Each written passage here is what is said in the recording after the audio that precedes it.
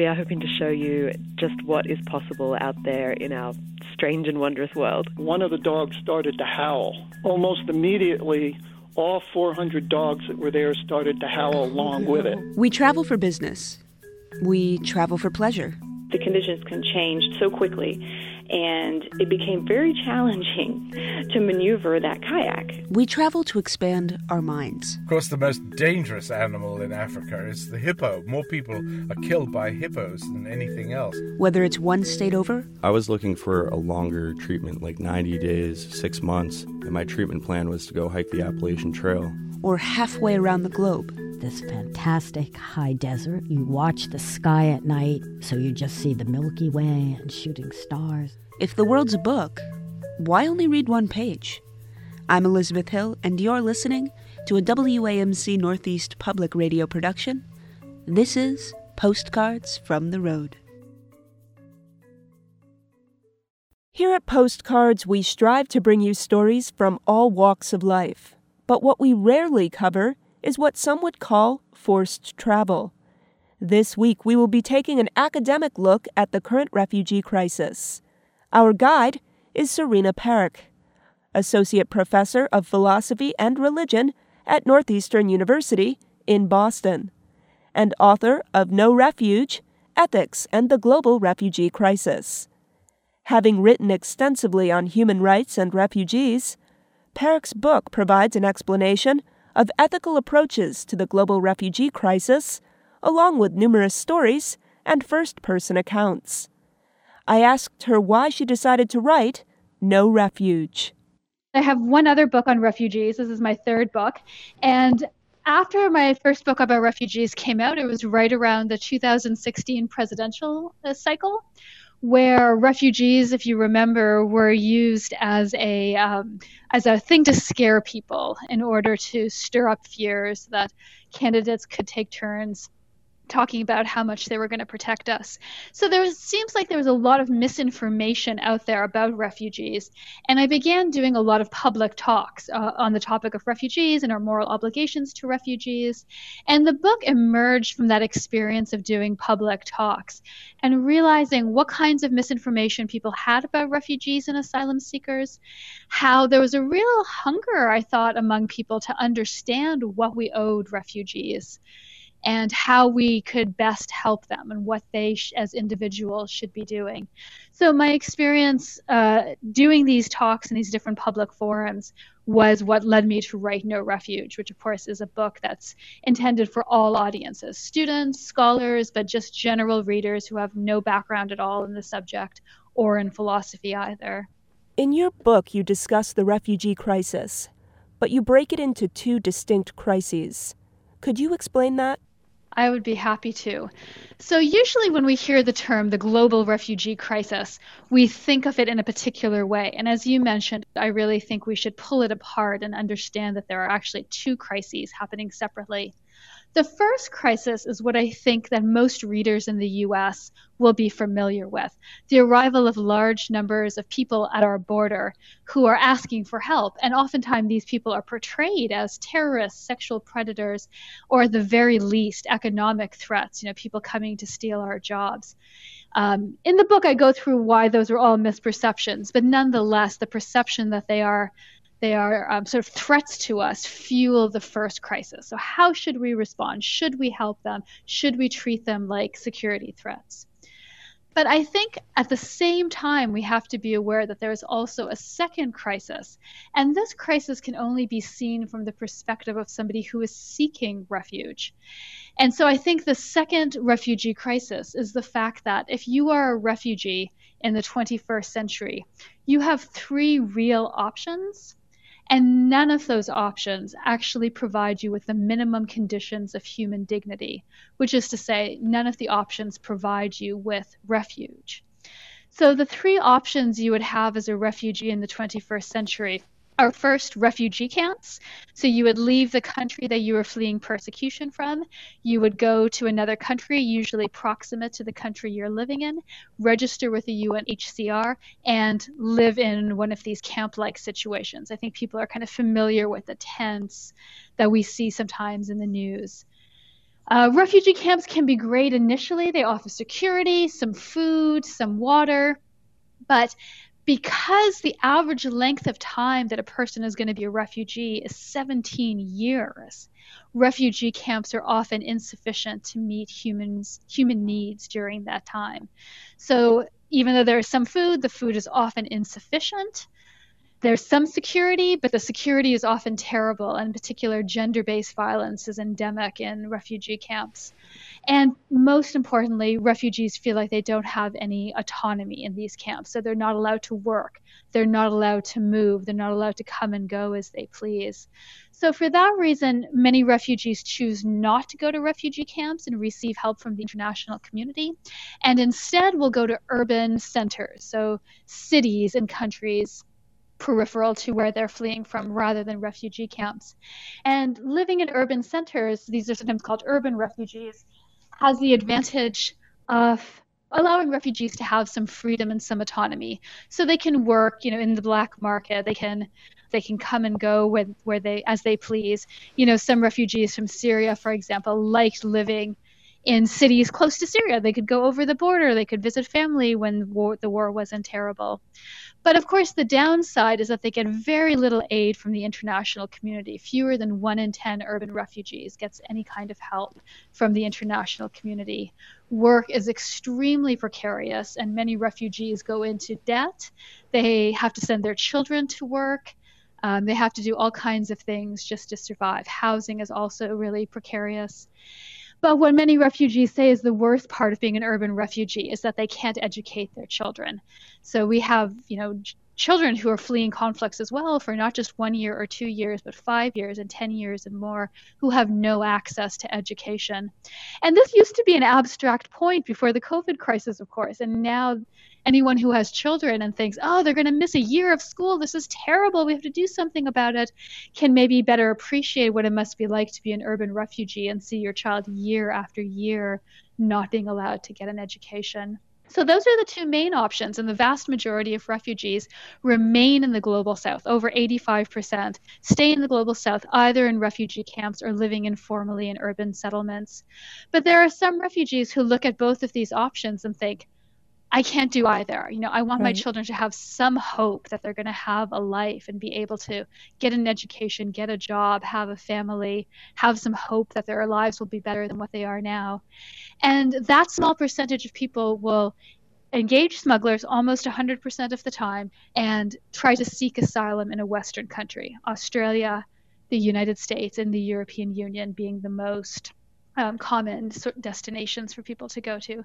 So these are very dangerous journeys, and deliberately so, the countries which receive asylum seekers, like the U.S., have put in place what are called deterrence policies that seek to make the journey as difficult and as dangerous as possible in order to deter people from making the journey.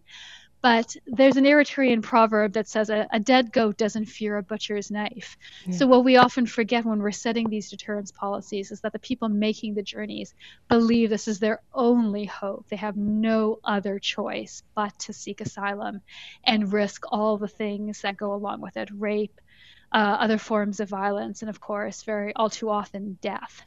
So this is the second crisis, that in the 21st century, if you're a refugee, those are your three options: refugee camps or urban settlements where over 90% of refugees stay, in underfunded, insecure camps or urban squalor for, on average, 17 years. You draw from a lot of personal accounts in your book, and I was hoping you would introduce us to a few of these accounts.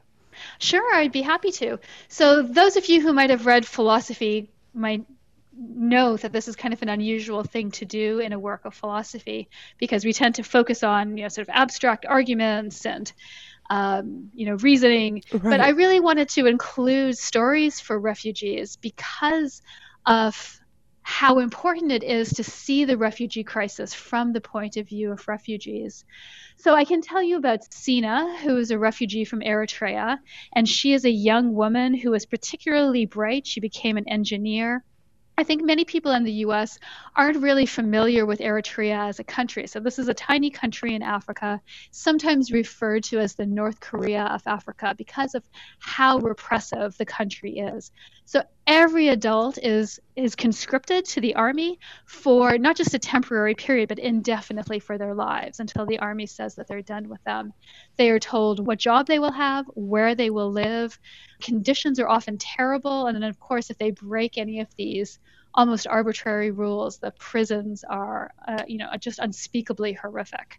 So this woman, Sina, is growing up in this country, does her best like we all do under circumstances. She falls in love. She marries her teacher.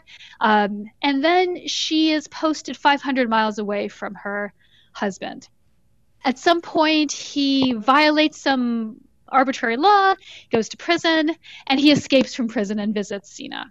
And just by doing that means that he's likely to spend the rest of his life in jail. At this point, she realizes she's pregnant. And if she turns herself in, if she turns her husband in, if they in any way stay in the country, it's likely she would be tortured and put in prison, and very unlikely that her baby would survive. Yeah. So she and her husband begin this odyssey of sneaking out of Eritrea, which is very, very hard to do, of course, and require all the resources of their families can pool together for them to do this.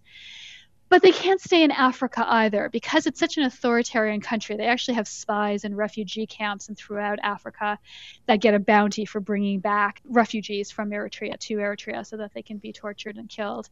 She gets out of Eritrea, she gets into Africa, but she realizes she can't stay in any of the refugee camps close to Eritrea. So she keeps going. Eventually, she ends up in Turkey and has a choice of going into a raft. At this point, her husband, she's lost contact with her husband. He had to stay behind. And the smugglers say, I know this is a tiny dinghy, but go ahead and get into it. And then when we're further offshore, there'll be a nice, big, luxurious boat waiting for you. At this point, Sina is 9 months pregnant past her due date. Yeah.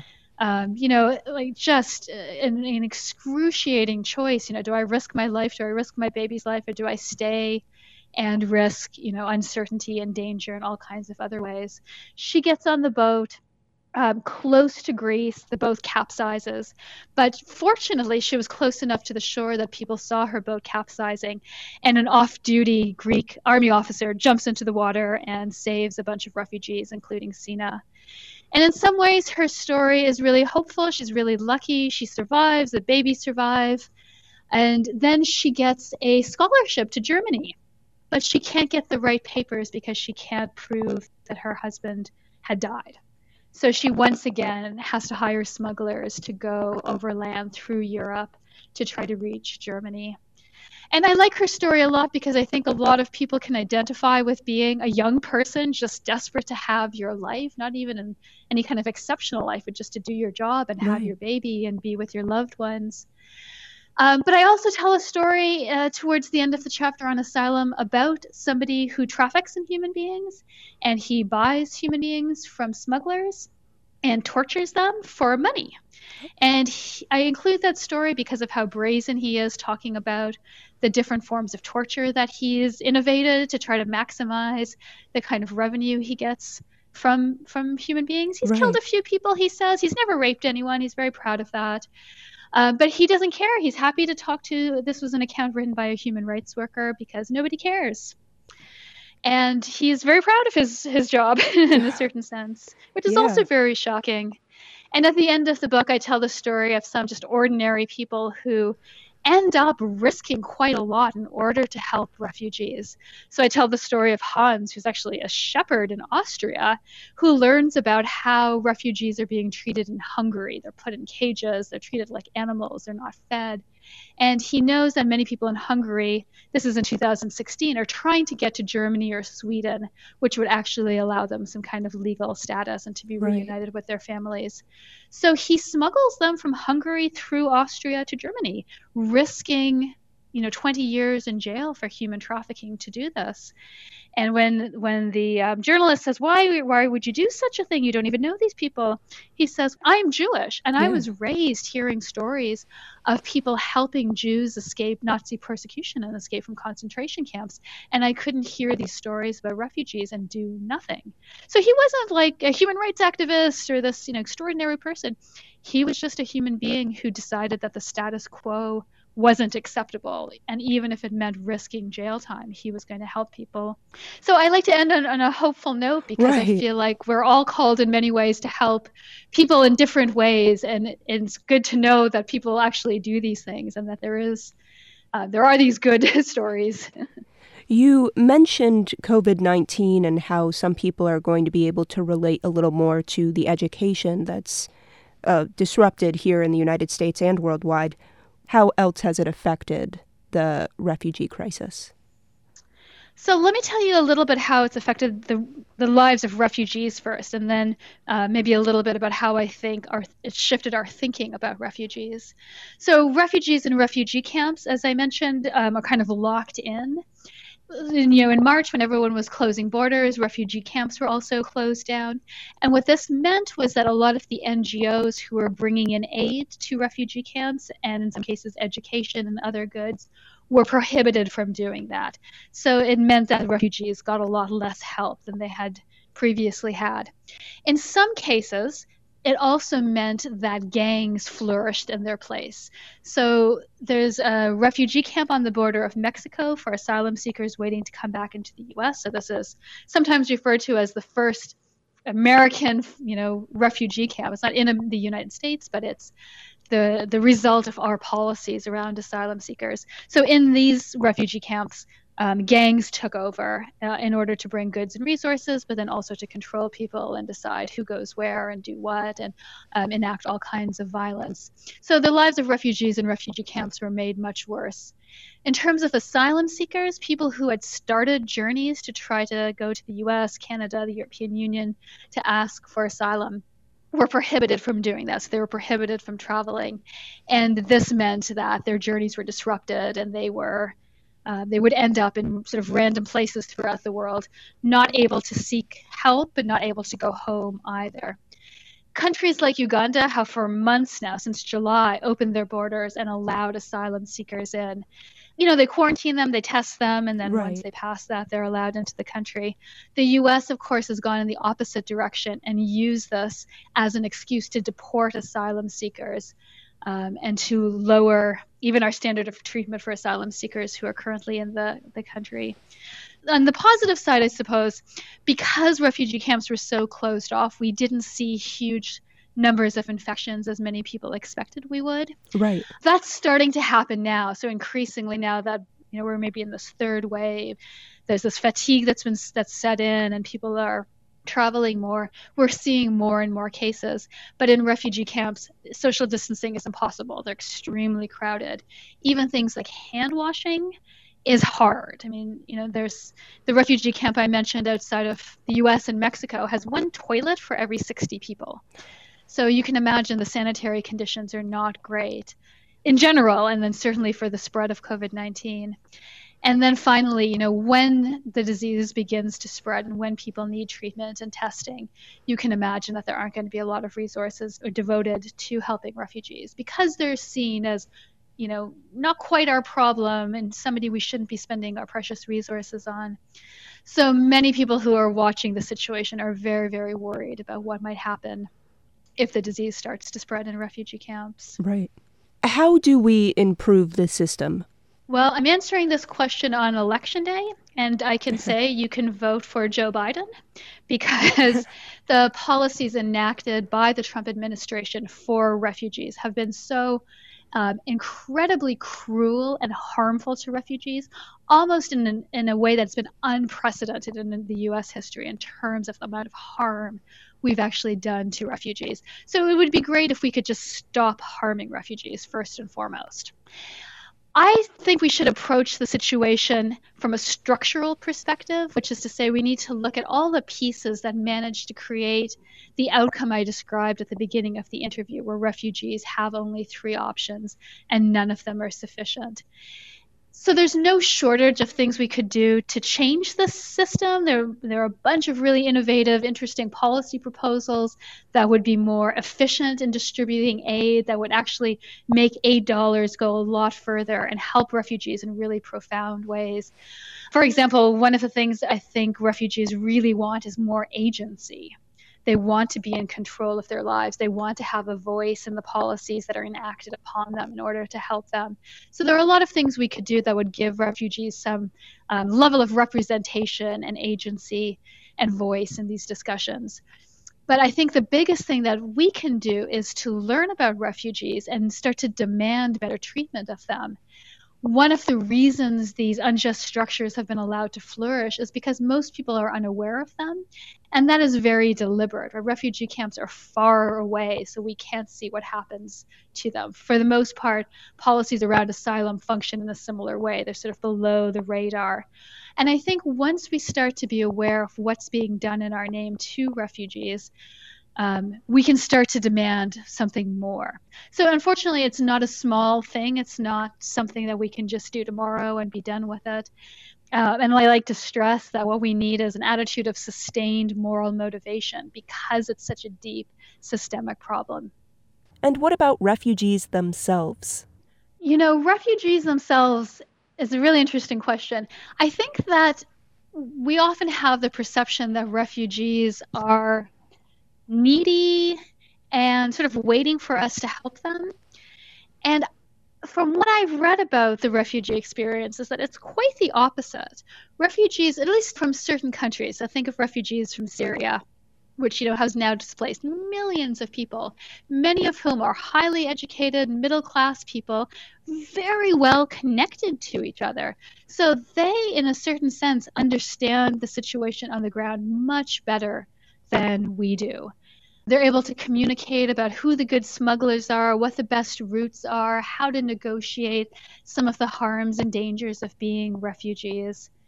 So they are absolutely acting as agents with as much information as it's possible probably to have right about now. I would say, I'm sorry we're doing such a bad job. And I wish we could do better in the future. But I feel like refugees themselves are the vanguard, and we should be listening to them as much as we can. Yeah. The one thing I would like to add is something like this. Sometimes people read my book or hear me speak and get really depressed because the situation can sometimes seem so overwhelming and so big and so deep. And I hope that this conversation is an invitation to think more about this issue, because my belief is that once you start to think about it and once you start to understand the issue ethically, you can see these points of entry. You can see these arguments that can be made to people to have them be more sympathetic. You can see that the policy changes aren't drastic and don't require the end of civilization, but are fairly small, fairly inexpensive, fairly, that don't ask a lot from governments, that would improve the lives of people profoundly. Don't despair, but realize that there are all kinds of ways that we can improve the situation quite profoundly, if only there's the will and the motivation to do so. Do you think that the mass media and the entertainment world has done justice by portraying what is going on with refugees, or do you think that it's become too dramatized or they're focusing on the wrong thing? I'm pretty optimistic about the approach the media has taken to refugees, especially in the last few years. There have been a number of really interesting documentary films that have gotten prominence in the sort of pop culture world in a way that they wouldn't have before. So I think we're actually seeing depictions of refugees in the media that are made by refugees or by people, journalists who have spent, decades working with refugees. To that extent, I'm hopeful about it. I think there is a place for these divergent voices and in more creative, interesting kinds of media. Certainly, I think, the Washington Post, the New York Times, NPR have done a great job of staying on top of many of the really particularly egregious harms that have been enacted, say, in the last 4 years. There's always the danger that refugees are going to be portrayed as these vulnerable, helpless people just waiting for us to open our arms to them, because that tends to be something that we're comfortable with and we're familiar with, and perhaps that will sell. But I'm seeing more and more images that are not like that out there, and I think that's something to be hopeful about. We've been speaking with Serena Parekh about her new book, No Refuge: Ethics and the Global Refugee Crisis. Perrick is an associate professor of philosophy and religion at Northeastern University. Her book is published by Oxford University Press. Postcards from the Road is a production of WAMC Northeast Public Radio. I'm your host and producer, Elizabeth Hill. Our theme music is Cherry Blossom Wonders by Kevin MacLeod. As always, if you like what you hear, subscribe on your audio app of choice. Visit WAMCpodcasts.org for more information. If you would like to share your travel story with Postcards, email us at postcards@wamc.org.